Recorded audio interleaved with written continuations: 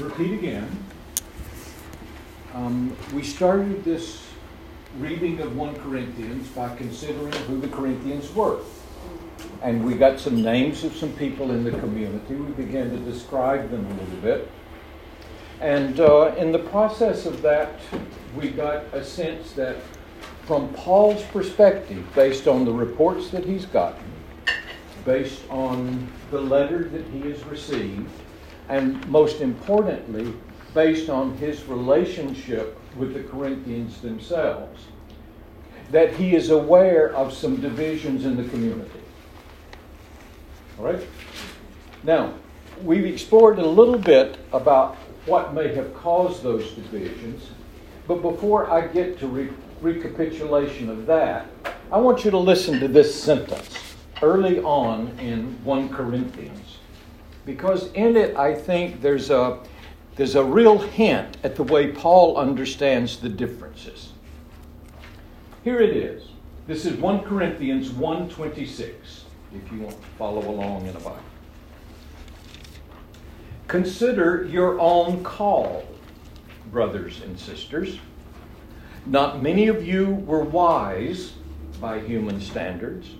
Not many were powerful. Not many were of noble birth. But God chose what is foolish in the world to shame the wise. Now unpack that sentence for me.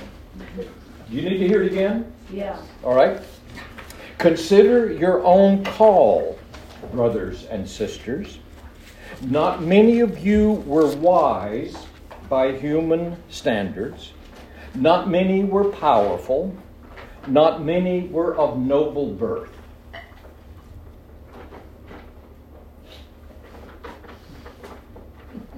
Would somebody explain that to me? The logic of the sentence and then the content of the sentence. Yeah. I just have a question. Sure. Was wise in this case a technical term and it referred to a certain people, did it mean the philosophers, or was it the general term? Yeah, I think in this particular case, he's talking about an educated elite. The people who were both intelligent and educated. You can be intelligent and not be educated, right? Mm-hmm. Right. In this case, it would be an intelligent, educated group. And then it plays with the word afterwards. Right. Mm-hmm.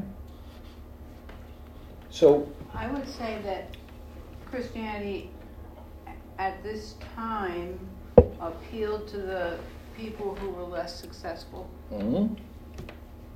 And that's, he's saying, no, you aren't at the top of the heap, but you had a call to this religion. Good. Yeah. So that most of the people in the early Christian community would not have been wise, would not have been powerful, right, and not have been well-born. Right. Anybody draw any... That's a perfectly appropriate conclusion to draw from this sentence. Is there another conclusion to draw from this sentence? It reminds me of this comment that Spike Lee, the movie maker, made. He said that one of the great lessons in his life was that you can learn a lot from people who are dumber than you. All right. Or you think they're dumber. Yeah, you may think they're but dumber. It was, yes. You know, he's a smart, snappy guy, but yep. that sometimes those are the people that most yep. carry, embody. Good. And they are potentially the most filled with spirit. Mm. Potentially the most filled with spirit. Yes. Who's the they in that sentence? The ones you just...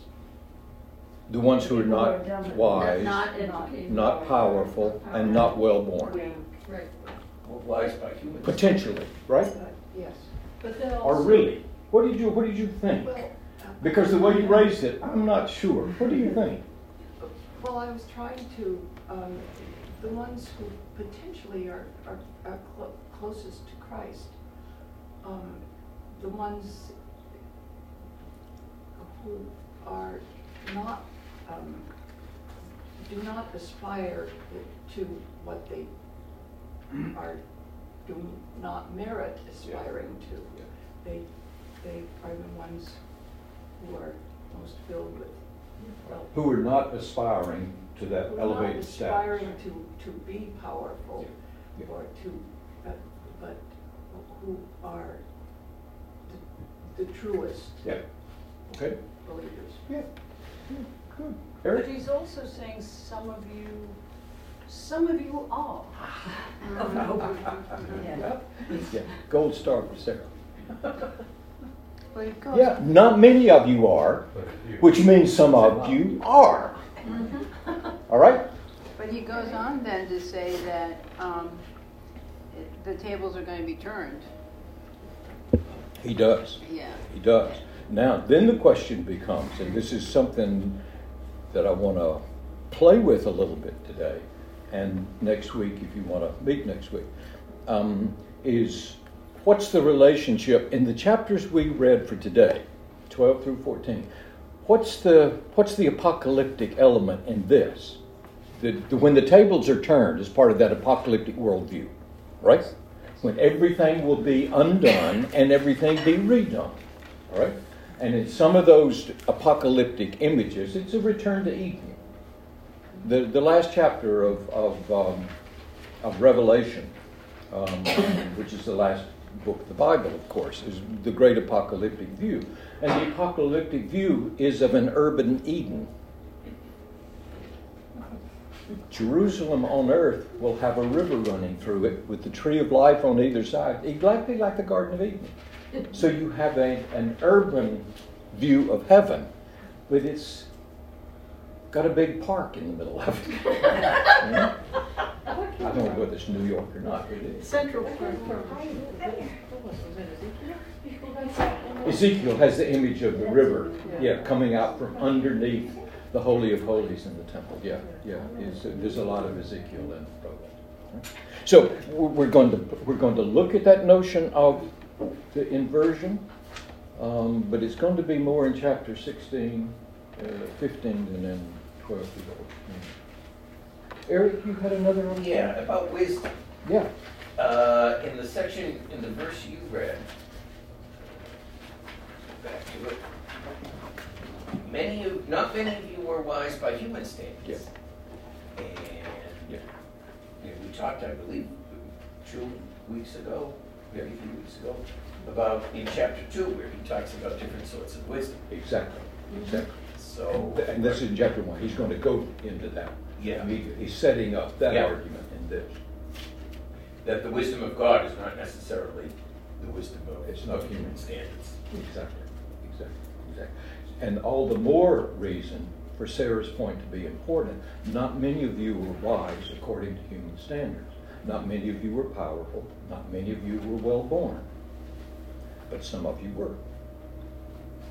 Now, I have been arguing throughout this, once we got into the text, that I'm of the opinion that when Paul writes to the Corinthians, his letter is primarily addressed to the ones who are wise according to the world, powerful, and well-born. Because they are the ones who are looking down on the ones who are not. In rereading some things this week, it occurred to me this would be a way to drive that point home for you, because I think it's fundamental for understanding 1 Corinthians.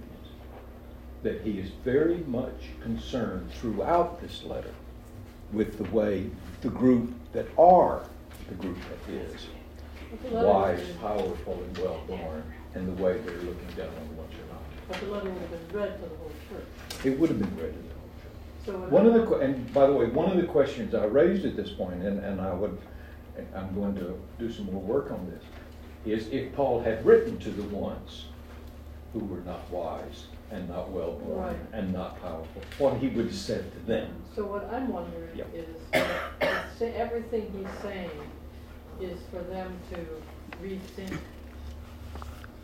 the values that they have held. It also calls for the poor to rethink the values they have held because they've accepted those values. Yeah. So that maybe there's more striving after being powerful and wealthy and worldly wise amongst some of the people. Well, even if there isn't striving, there's accepting that this is my role, this, Yeah. you know. I don't rise above my place. I know my place. And maybe he's saying, you don't know your place. Mhm. To everybody, not just to the rich. But he never explicitly argues that. I think it would be interesting to assume. Well, he does But when he then comes from think. God. Okay? Let's jump into that then. Talk about how it works in love for those. Do I want to go there yet? All right. Well, where, My only concern about that is I want to make sure we see a couple of things before we get into 13. Yeah, Barb. No, I. Sorry, I love you. just waving her pen. Just waving my pen. What I'm working on here is that if Paul, in fact, is writing primarily to those who have worldly power and are well born, which mean they're amongst the elite, and the people who are educated as well as being intelligent, if that's the way he addresses most of the letter, where do we fit into that? If that is, we would say, in this particular instance, he's addressing privileged people with elite status.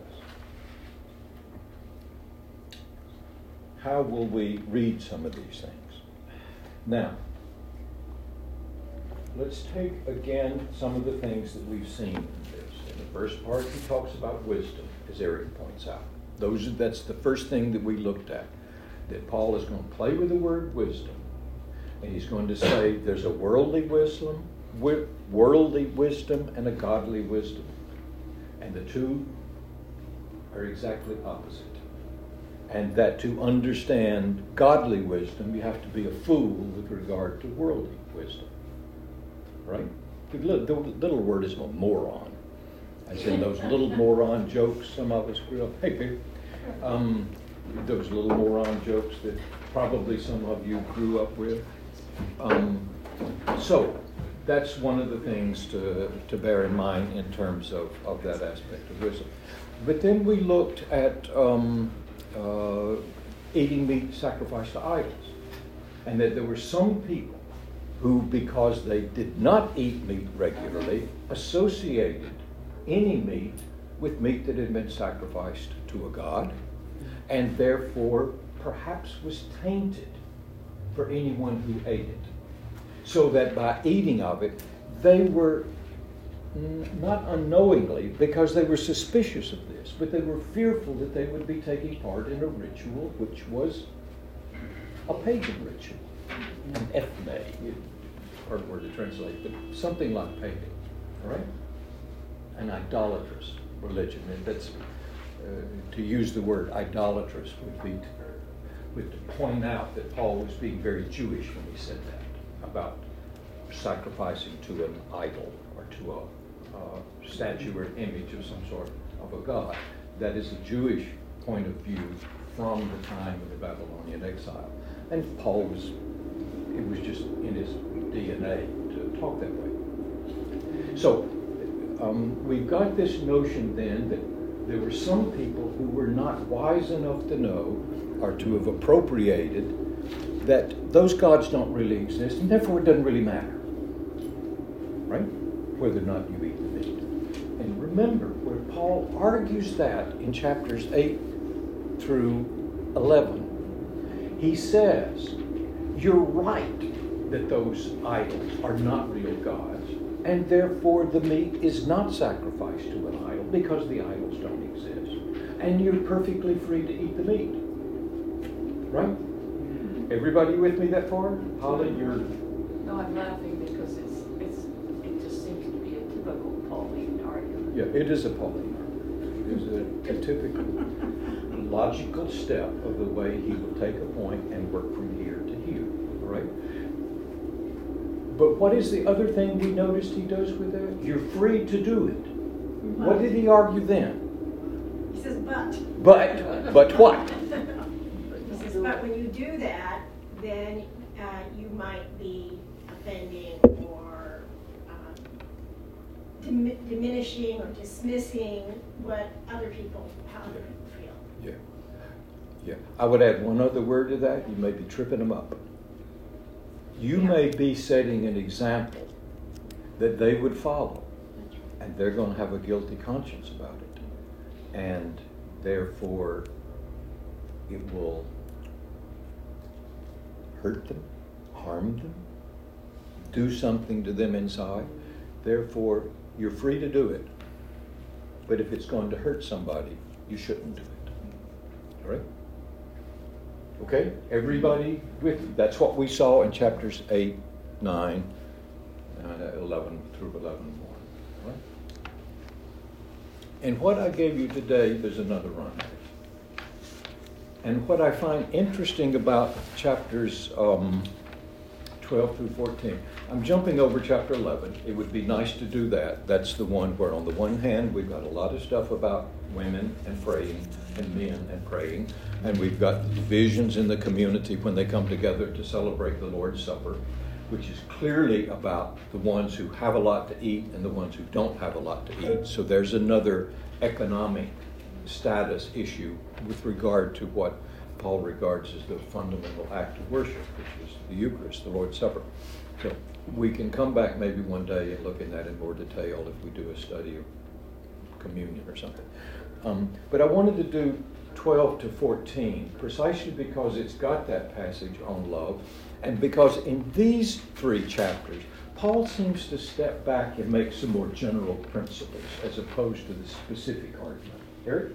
There were 2 passages in 12 that I found particularly challenging, I'll say, I guess. In terms On the sheet or not on the sheet? I'm looking at the text. Good. All right. Well, I left some of the really hard ones out. But go ahead. What have you got? 2 things. The first is the discussion of the variety of spiritual gifts, Okay. which runs from roughly 8 through 11. Yep. Mm-hmm. And he talks about Yep. the utterance of wisdom, the utterance of knowledge, faith, gifts of healing, etc., etc. And is there if you condescend? Is it more likely that certain of the Corinthians have these and other people don't? I don't know. But then the part that I found particularly challenging to think through was the discussion of the body, 14 through 26. Right. The members of the body, this is 22, the members of the body that seem to be weaker are indispensable. Those members of the body we think less honorable will be clothed with greater honor, less respectable members are treated with greater respect, etc., etc.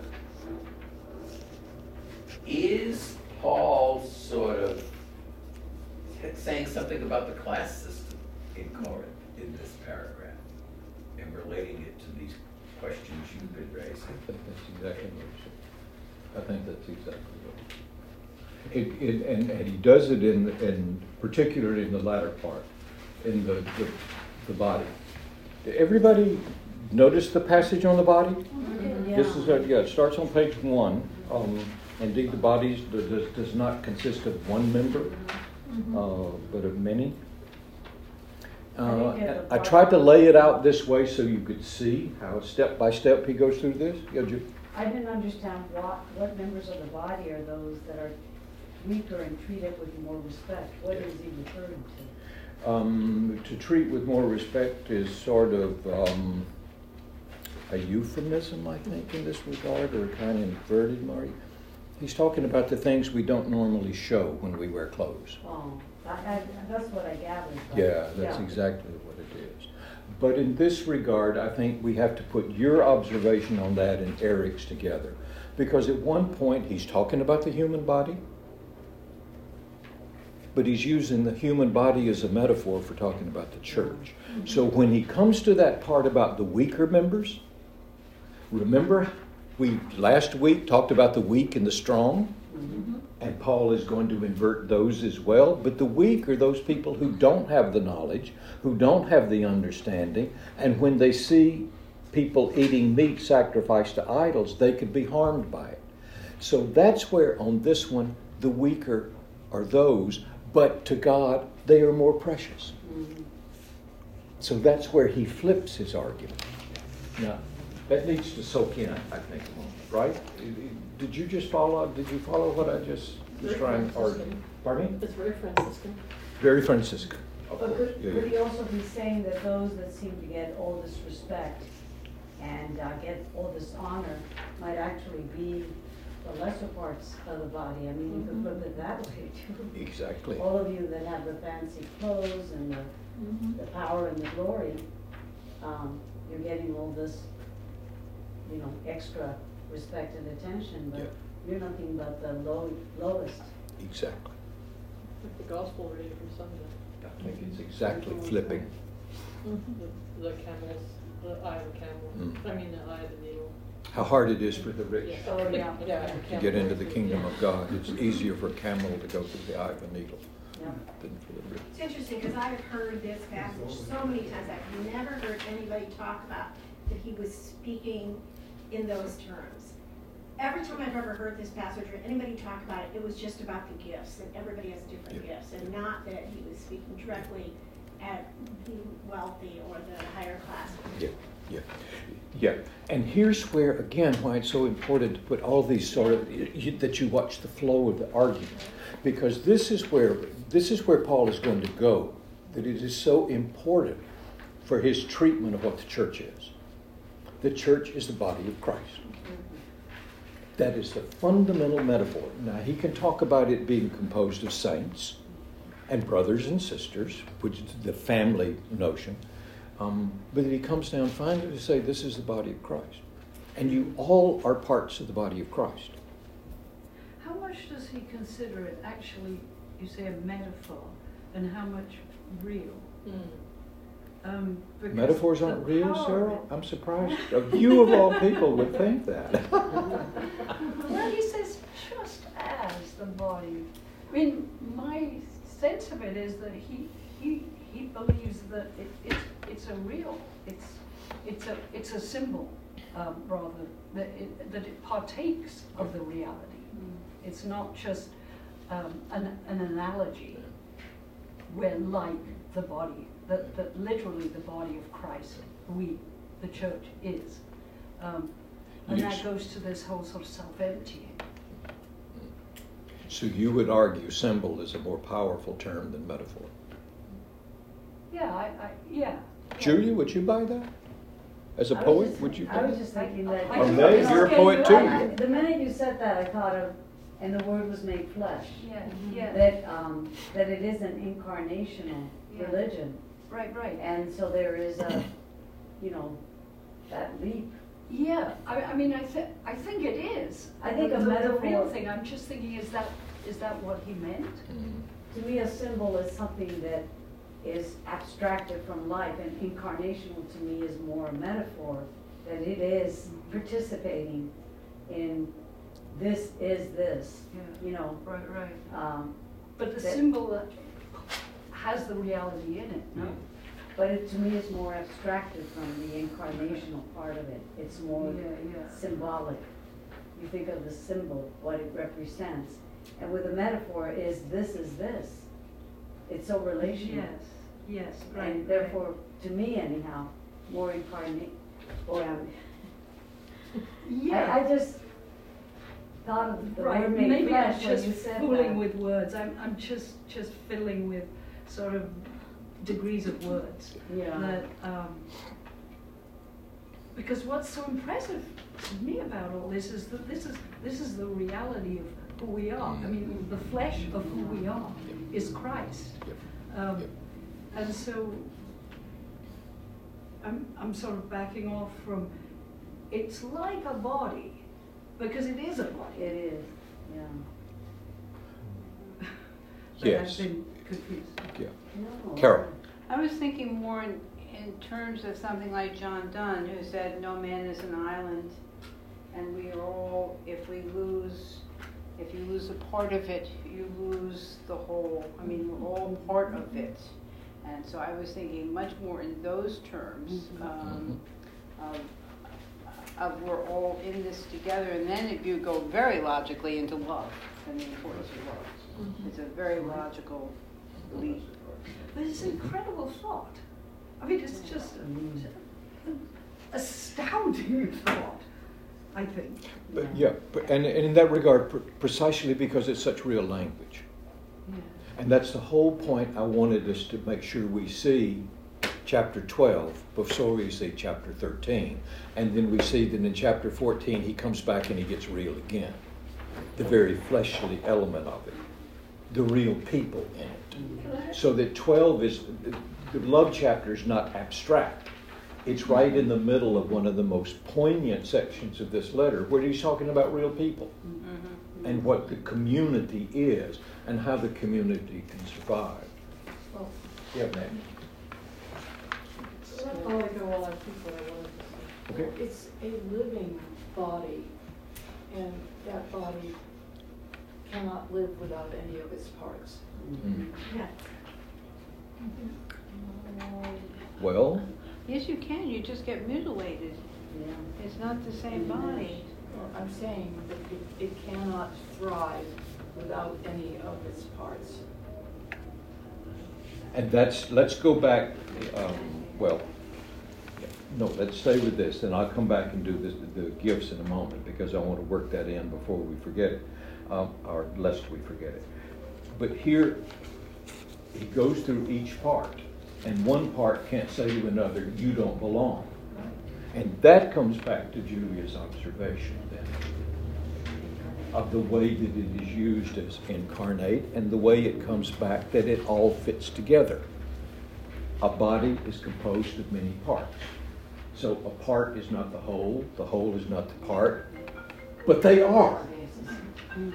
And so that's what goes on throughout this whole section that he drills home again and again and again.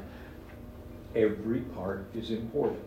Even the ones that may seem not to be important because we cover them up because of modesty. But when you think about it, they're pretty important for the body. Yeah. All right? So, all of it is there. And we play these games about what modesty is and that you can't show certain things.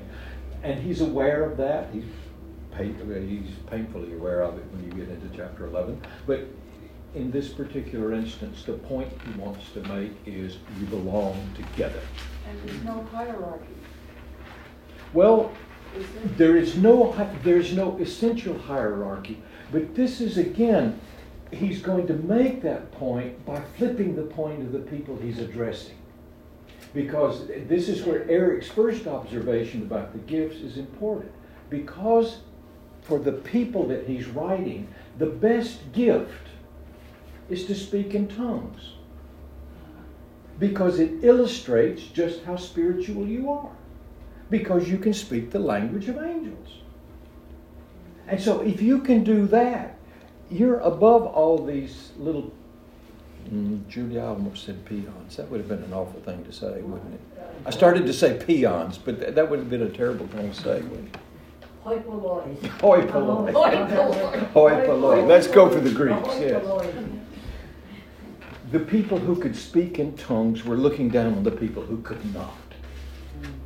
And it illustrated then that they are the more spiritual people. So pneumatikos, which is the word here, the word here. The whole thing started with now concerning spiritual gifts. All right? The people who are in speaking of tongues, because they have more spirit, because they're wise, because they're the elites, they're looking down on the people who can't. So what does Paul do? He puts them at the He bottom. flips it. He flips their argument completely. Saying at the same time, or a little bit later, hey guys, I speak in tongues too. In fact, I speak in tongues more than any of you. All right? It becomes that same sort of thing he can do in other places. You boast of being a Jew? Hey, I can boast that too. You're circumcised? Oh, I'm circumcised too. You study Torah? I study Torah too, and I do it more than any of you. All right? So he will play that game. But in this particular instance, what he will go on to say repeatedly, and in very specific terms, I can speak in tongues, but when you get together as the community, and you speak in tongues, and nobody can interpret what you're saying, the only person you're helping is yourself. And it's better to do it at home. So that people who come in and don't speak those tongues will not be intimidated, or if they're an outsider, idiotes is the word, they're idiots, they're people who don't know, they come in and see it and think, oh wow, this group is a bunch of crazies. So, because if you notice the very last phrase is, for God is a God not of disorder but of peace. That's going to be where the whole thing's going to go, at least in one level. So, speaking in tongues would be one of the dominant signs in this community that you're a spiritual person. And if you don't speak in tongues, you're not a spiritual person. And you can, again, go back if you want to and look at that between the pneumatic and the fleshly in chapter 1 and 2, where he's flipping those as well. Bart. What would be considered speaking in tongues back then? What would be considered? Speaking in tongues back when? It would be ecstatic speech. Something you could do when you're in a trance sort of thing. And you know, this is not a peculiarly Christian phenomenon. Other religious traditions do it, or non-religious traditions would do it. It's just something that ecstatic, that you're showing that you are not in the earthly realm, but you can speak again. The tongues of angels would be. If I speak with the tongues of angels and not of men, 1 Corinthians 13 eventually. So there's a sense in which it glossolalia.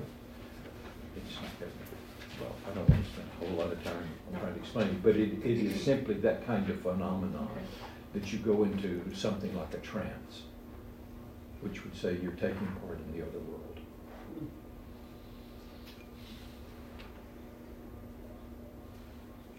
But the main point for us is speaking in tongues for this elite level of people are saying, we can do it, you can. There then, Paul is saying that there are differences. They're not fundamental differences, but this group is trying to make differences by the way they have special gifts, which would be the equivalent of special knowledge, which would be the equivalent of having more and better food to eat than the other. All these ways in which some members of this community are putting on airs with regard to other people in the community. It is shot through in 1 Corinthians. These are the principal ways in which the community is divided. Yes. I think Nothing's changed. Seriously. Yeah, I want to come back to that, and I'd like us to talk. How would we parse either us at St. Stephen's or parse the country or whatever, however we want to divide it up? Are there takeaways to this? But before we get to that,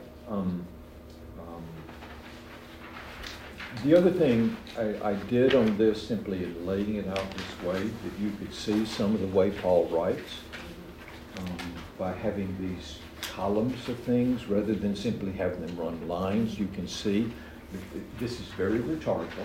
It's very studied. It shows that Paul is among the elites. So not only can he speak in tongues, he can speak and write at a rather sophisticated, I don't know what you'd call this poetic, but it's very rhetorically structured, right? And even the elites in Corinth recognized that Paul could write strong letters. But in 2 Corinthians, they will criticize him for writing strong letters, but when he doesn't speak very well.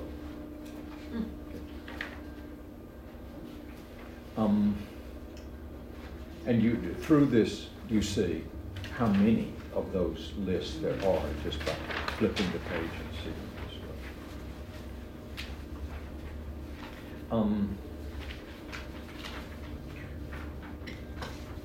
this. Summarize.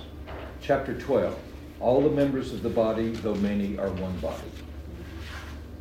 We are all baptized into one body. We were all made to drink of one spirit. God arranged the members in the body, each one of them as he chose.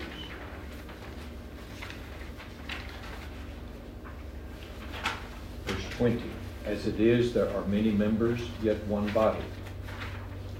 Verse 24, but God has so arranged the body, given the greater honor to the inferior member, that there may be no dissension within the body, but the members may have the same care for one another. That becomes the fundamental conclusion he draws from the discussion about the members of the body. Going on, and I suspect, Carol, that John Donne probably had some of this in mind in verse 26. If one member suffers, all suffer together. If one member is honored, all rejoice together in it. Okay? So, now we come back to Paul's conclusion about gifts. Verse 27. Now you are the body of Christ, and individually members of it. And God has appointed in the church, first apostles, second prophets, third teachers, then deeds of power, then gifts of healing, forms of assistance, forms of leadership, various kinds of tongues. So, Holly, is there hierarchy in the church? If it's going to be flipped, it's best to be in the middle. Especially if you're good at standing on your head. I deserve that. And then the concluding part of this, 29, this is grammatical form in Greek that all of these questions are set up implying the answer is no. All right? You can do it in Latin as well. Are all apostles? Well, no, not all apostles. Are all prophets? No. Are all teachers? No. Do all work miracles? No. Do all possess gifts of healing? No. Do all speak in tongues? No. Do all interpret? That should be on the next one. And the answer to each of those is no. Which again means that it is the whole community which requires each of these sorts of things. But Paul would want to say finally, it is their working together. So there's something in here, again, I haven't put my finger on it yet, but it's about unity and diversity, or diversity and unity. I think you could make that argument either way. And something about collective responsibility. Everyone is in this together. We're all in this together. He's to the point that, again, if you go back and look at his treatment of the Lord's Supper in chapter 11, the way you are separating yourselves out based on what you eat and what you drink when you come together. That's dividing the body of Christ, and his conclusion is you're crucifying Christ all over again by denigrating a member of the body. Yeah, and I use the word diversity, not division. I think they come from the same language. But You said what? I use the word diversity, not division. Yep. Right. And Paul would argue there is diversity, there's not division. He allows for the diversity. He does not allow the division. I think this is it. There is below these differences, or beyond these differences, there is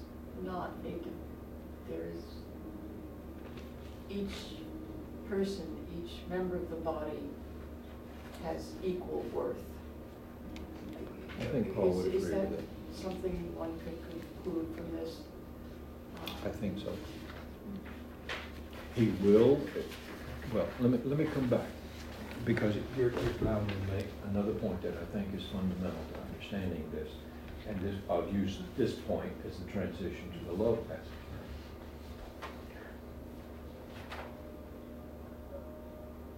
Because I think Paul is writing to the elites, everything is going to be pressed in that direction.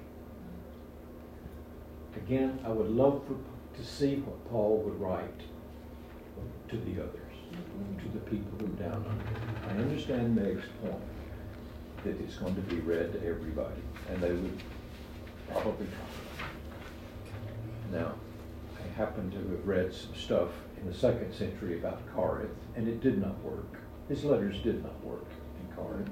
They continue to have difficulties all the way through. But nonetheless, this is what Paul is trying to propose would be needed. But he's writing then to a very specific situation and very specific people in that situation. Do I think he would argue for equality? Yes, but he doesn't do it here explicitly. It's implied. And he also, remember when we looked last week, he will say, you're right to say you have a right to do this. You're right to say those idols don't exist. You're right that there's a wisdom. But if you use your right in a way that harms somebody, that's not acceptable. Well, to your point about what would he say to the other people, what would he say if there were people that were boasting, or there were people that just insisted on their own way or are resentful? How do you respond to those people? That's what this is. Huh? I said, that's what this is. No, if this is how those people should be responding, that they shouldn't be that way. This is directed to the people who are that way. Yeah. So what about the people who have to deal with the ones? Or you mean the people who are there? Yeah. Oh. The underlings. Yeah, Yeah. yeah. What were you? I've wondered that too. And I wonder, is there another letter, Paul, that is more addressed to that group? I mean, maybe looking at another letter, is there another one that might have been not as directed to see what he might? Yeah, there clearly in most of the letters there's something he's dealing with. I mean, Galatians just shot through with difficulties and tensions. And he's addressing Philippians it. and 1 Thessalonians would be where I would go for that. Philippians. Though I think, because things were going well in Philippi, and it's a very it's a very warm letter, it's a very endearing letter. He clearly feels good about the Philippians. Is this basically because it's a class, is this a class, because it's a class of society, or we're all of them going to be in the same situation? Corinth, I don't think was different in that regard than this. I think there were just some people, well, let me back up. I mean, was it the Corinth was more wealthy than any other city with the exception of Ephesians, Ephesus, and Rome. It was a wealthy city. It was a port city. There's just a lot of wealth there. And there were clearly people that got caught up in this community. Whether or not it's because of Paul or whether it was Apollos, but people who had philosophical training and were clearly among the more educated elite. So I guess where I'm going, is this the first time that anyone tried to bring these classes together? There were societies, societas is the technical term, where some of it was happening in other places. It wasn't the only place where you had mixture. Epicureans, for example, were the philosophical school that were breaking down some of those social orders. There were women who were involved in the Epicurean schools. And so there were places where it was breaking down. But I think, at least in the Pauline communities, there was an attempt to sort of push that, I think. Carefully. I see him as saying to everybody in the congregation what they have to do is love each other. Yes, this is addressed to, okay, some were being boastful, but if you're kind of at the bottom of the heap and that person who's being boastful gets to you, he's saying you've got to learn to love. It's all, everybody in the group, whether or not you're at the bottom or at the top, has to love. You have to love each other, warts and all, is what he's saying. And so I see that as what he's saying to the people who also are. I wonder, I don't know if that's what he's saying. Well, to me, it's, he just says you can have everything, but if you don't have love, you have nothing. Well, loving But what if is you one have thing, nothing being love? stepped on is another thing. Yeah. But he's saying you have to. That you have to let them step on you? No, you have to love them even though they step on you. Right, but I'm just wondering what his response would be to these lower class people, how to deal with this, if they're experiencing it. Loving is one thing, but you have to have more than just love. That's like All right. the attitude, Let's explore this. I think it's a great question. I think it's a fundamental question in this, and it's a fundamental question for any applicability we might put to it. So before we try to resolve that, let's look at chapter 13 and see just what he does say about loving. Because one of the things I think will be that's so important about looking at this is being as specific as we can in understanding what Paul is saying what love is. And maybe one of the things we will come to the conclusion is that love is not the way you feel about anything or anybody. But there may be some specific sorts of things that love requires if it's to be the kind of love he's talking about. Once we do that, then let's come back again and ask the question, what are the lower in this social order supposed to do? Are they supposed to just turn the other cheek? Oh, we're back to Jesus saying, Yeah, right. It's not just turn the which is another hard one, right? Okay? Is that fair, Beth? You okay with that? I mean, that argument has been used to keep people It has. down and enslaved and all kinds of things, so it's not enough to just love someone. And that's where we would need to ask that hard question of Paul about slavery. It's come up in this group before. Who was it who had pointed out Can you just say something else, like Gandhi? Or you look at, I'd say the black movement. Kitty? Yeah, you look at the black movement in our country. These people could have, Gandhi could so easily have hated the British. He didn't. He didn't. Thank you. He instead loved his fellow man and was able to use that love to overpower. I do understand that, but I'm not sure, I'm wondering what Paul would say about this kind of thing. Gandhi was pretty nasty to his wife.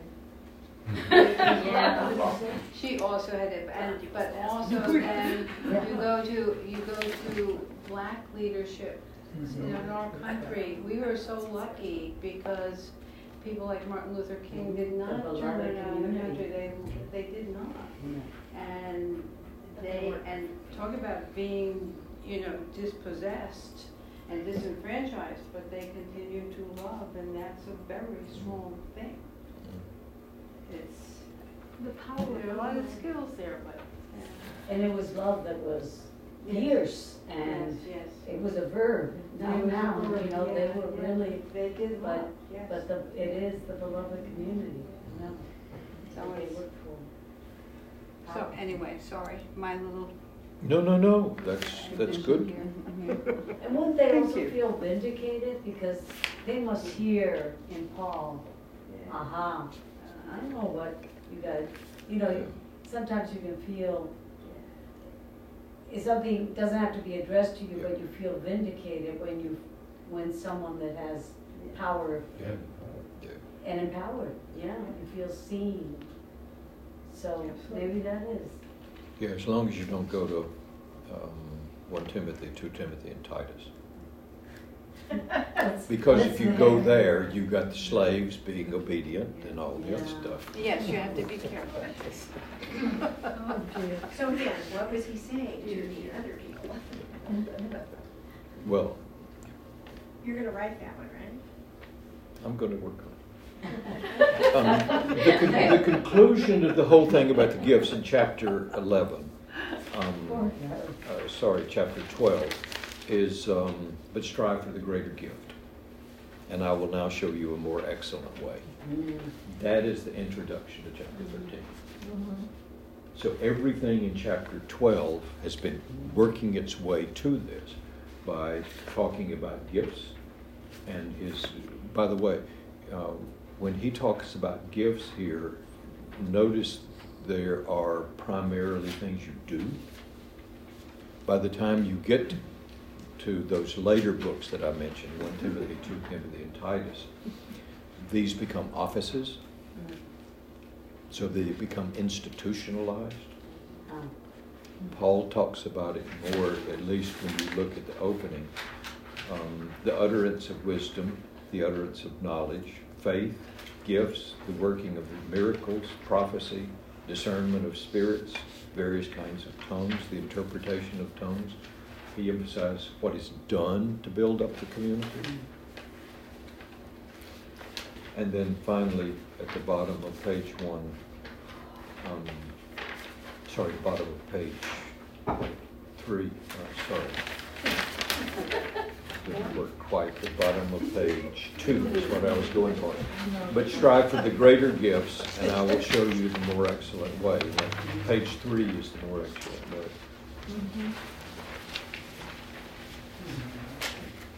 How many of you have ever heard this outside of a wedding? Where have you heard it outside of a wedding? At the electing convention for the bishop. Okay. Right. You had. You didn't hear it. Good. I did. A funeral? But it is usually a wedding piece, but appropriately enough. But this is not about weddings. No, it's not.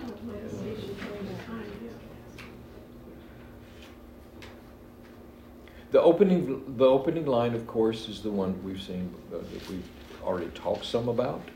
If I speak in tongues of mortals and of angels, that's the ecstatic speech that we were talking about, speaking in tongues.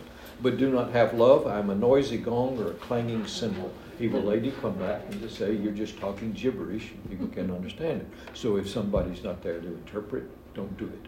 You do it at home. And if I have prophetic powers and understand all mysteries and all knowledge, and if I have faith so as to remove mountains, but do not have love, I'm nothing. Again, notice the structure of the sentences, all parallel development. If I give away all my possessions, and if I hand over my body so that I may boast, but do not have love, I gain nothing. Okay? So there's laying out in that opening, very carefully structured way. I am a gong, clanging cymbal, I am nothing, I gain nothing. But all those are good things. Right? Mm-hmm. Giving away all my possessions.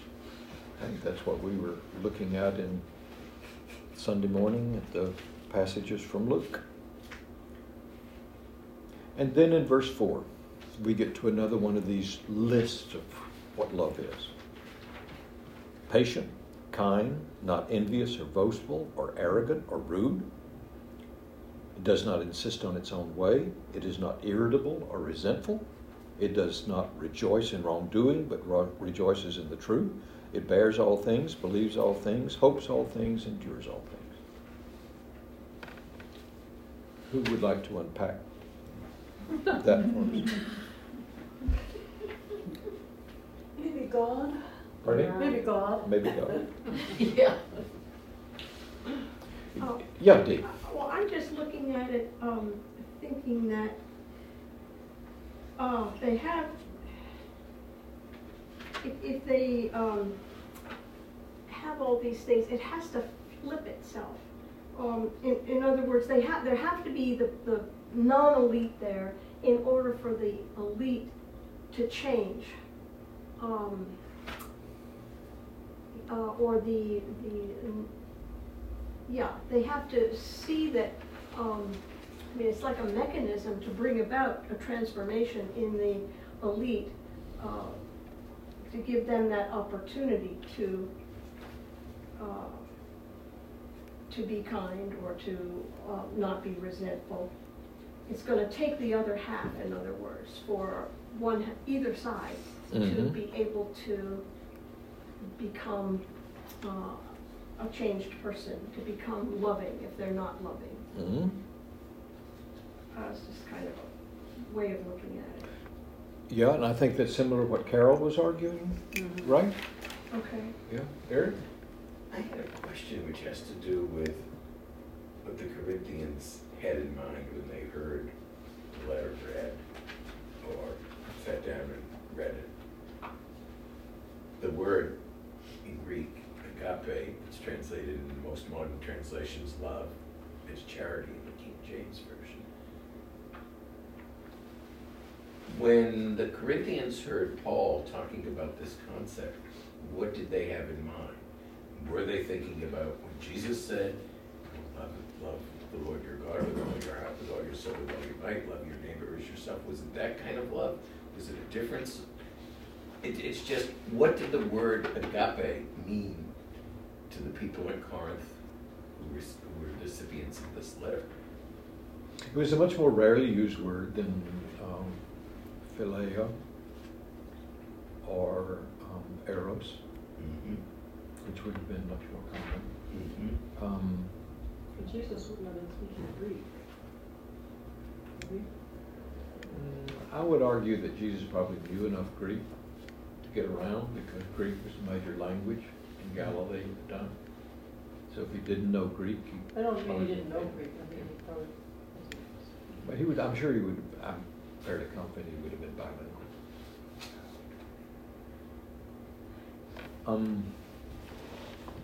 But I would think in this, they would have known the word, how much freight it carried. I don't know, Eric. There have been those arguments, of course, that agape is a purer kind of love than any of the others. Maybe, but I'm not sure most people would have thought in such sharp categories that suddenly the Christians come in and they talk about love in ways that nobody else did. It's certainly the case that one of the observations that were being made commonly in the 2nd century was that one of the reasons that Christianity grew as much as it did, as rapidly as it did, is because they took care of one another, and that was interpreted as love. We see this particularly in the Johannine epistles, 1, 2, and 3 John. Loving one another becomes huge, and it becomes one of the ways that the Christians came to be seen as different, because they took care of one another. Rodney Strong, who is a sociologist, I think he's still living.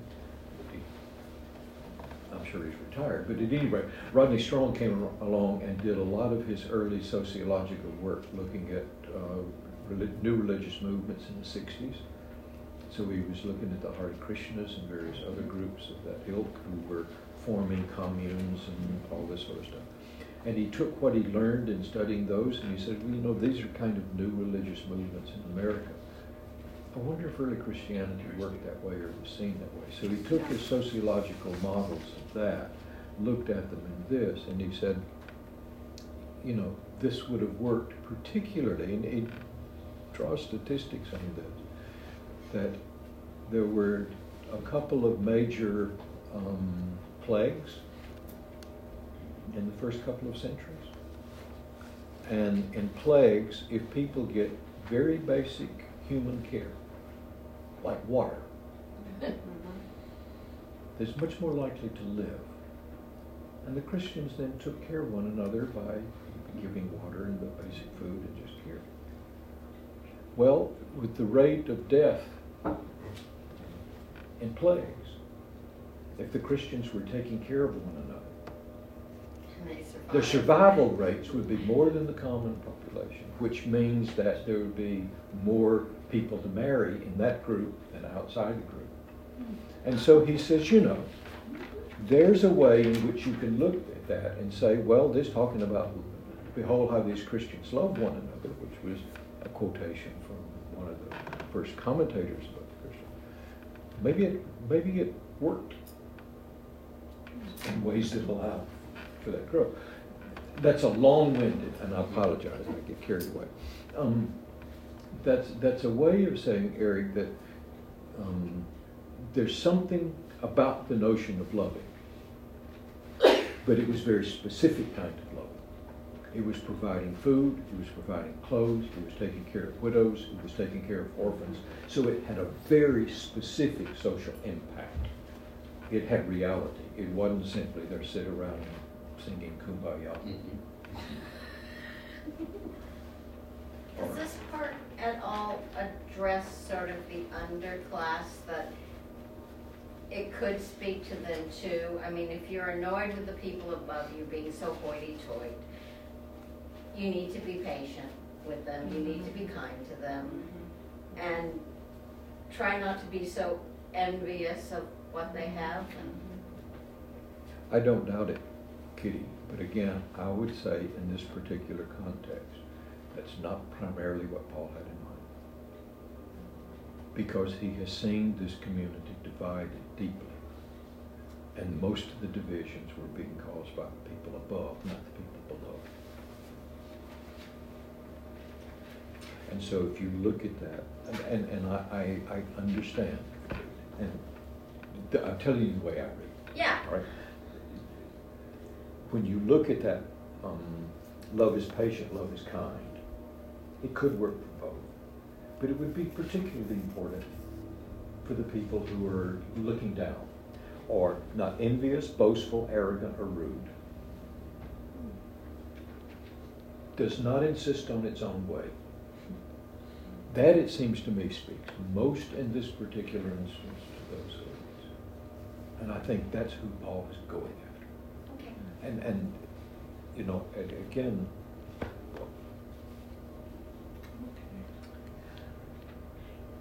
Larry, would Yes. it be fair to say as a social principle that Paul is saying you judge a society about, or a community or whatever, about how they treat their bottom 25%, let's say? That's the judgment he's saying. How are you treating the bottom? I think that would be a significant part. Again, in an ideal world, I think Paul would argue that everybody's taking care of one another. Mm-hmm.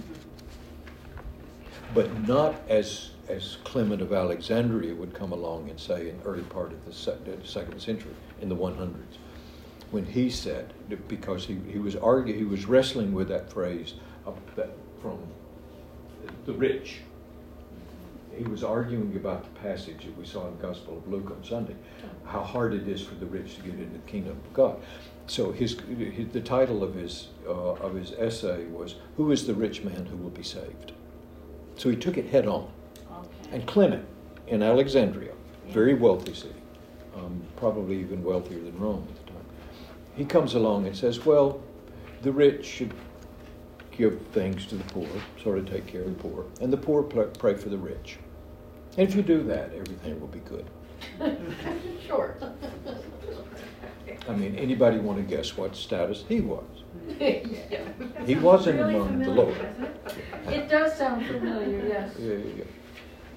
Yes, sir. I'm thinking, where did Paul get this? It's so, where did Paul get this? This is so extraordinary. And we're sort of familiar with it, but each It is, each you're thing right. is so extraordinary that I think he's not really talking about the Corinthians here. He's talking about Jesus. Because it just seems to come from some whole other place. It feels established. Yeah, He yeah, just got carried yeah. away at first. And it's something that he's seen in Jesus. And I mean, that just is an observation that each time I read it, I think this comes from some other place than the chapter before. It also, one of the things that I thought about this week that I've never noticed before, there's not any quotations from Scripture here. Usually Paul can't say two sentences without quoting the Jewish Scriptures. I don't see anything in here. There may be some wisdom sayings from Proverbs or something like that show up, because you do get a few things. He's speaking in tongues. But it is pretty high-flown language. And it's deeply insightful, seems to me, in a lot of ways. It reminds me of the "Nothing shall separate us from the love of God," that passage where he just suddenly sailing. He does. Romans 8.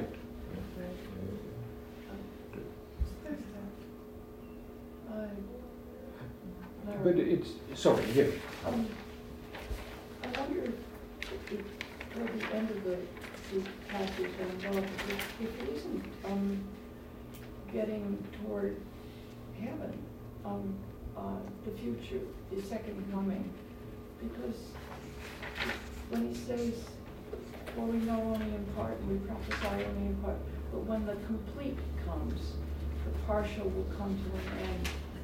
And the seeing in a mirror dimly, but then we will see face to face. Then we will see face to face in Revelation. Or in 1 Corinthians 15. In where? 1 Corinthians 15. He will, which if you like, we'll talk about next week. That's precisely my point, that this sort of goes there, but it remains very real.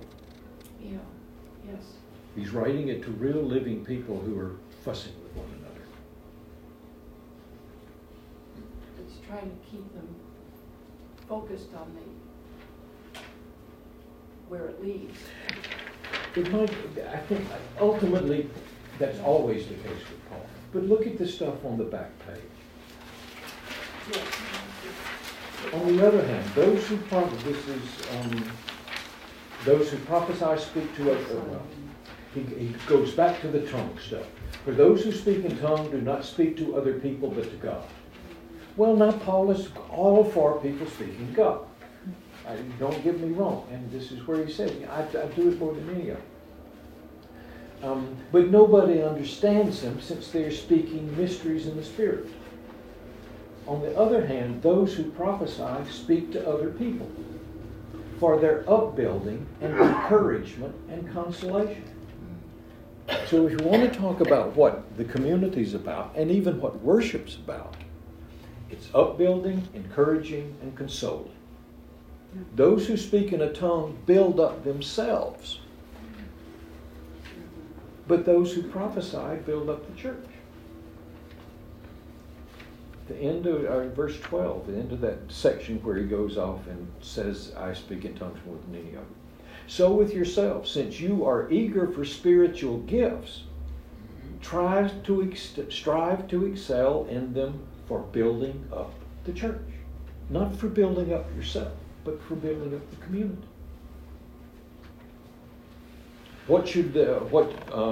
Then he comes to bringing it all to a sort of homiletic flight of fancy. What should be done then, my friends? What's the bottom line? What's the takeaway here? When you come together, each one has a hymn, a lesson, a revelation, a tongue, or an interpretation. Let all things be done for building up.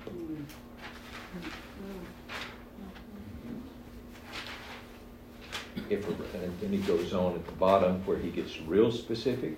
If anyone speaks in a tongue, so he's not shutting it off, but if anyone speaks in a tongue, let there be only 2 or at most 3, and each in turn, and let one interpret. But if there is no one to interpret, let them be silent in church and speak to themselves and to God.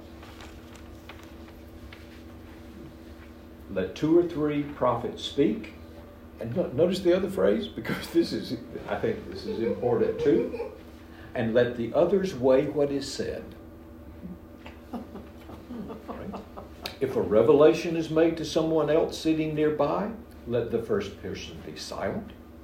For you can all prophesy one by one, so that all may learn and all be encouraged. And the spirits of prophets are subject to the prophets. For God is a God not of disorder, but of peace.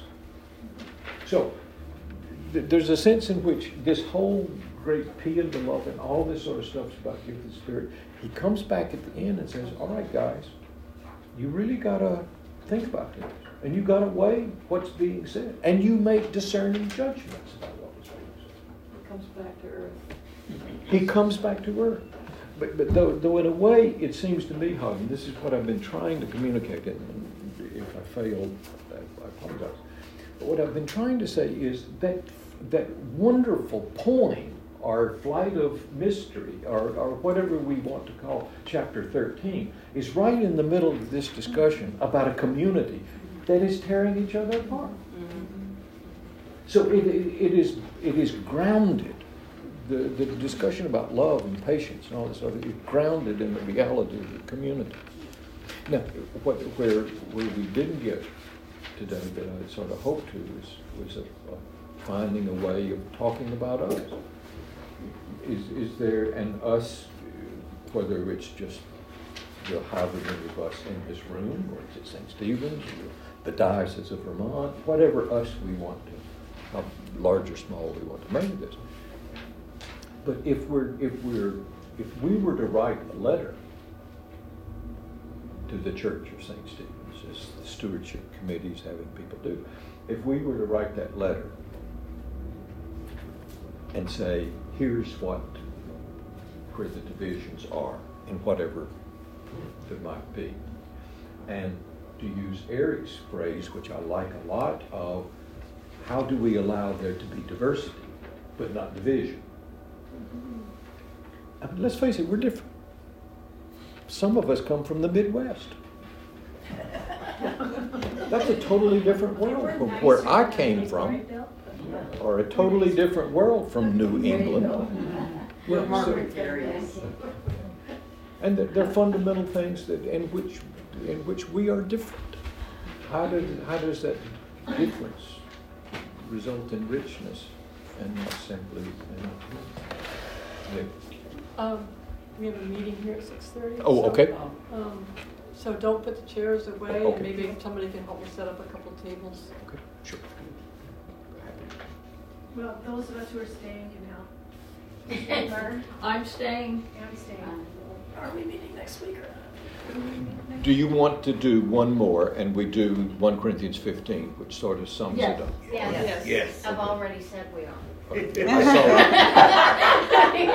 I got the word that we were and I spread it. We won't be able to make it, but, Okay. Oh, yeah. You'll be out trick-or-treating? No, Trick or treating, yeah. Are you going to the DR? Is it? no, Oh, not right sorry, now, no. you don't need to tell me what you're doing. No. oh, yes, you do. I need a written excuse. But what I would like to do is look at 1 Corinthians 15.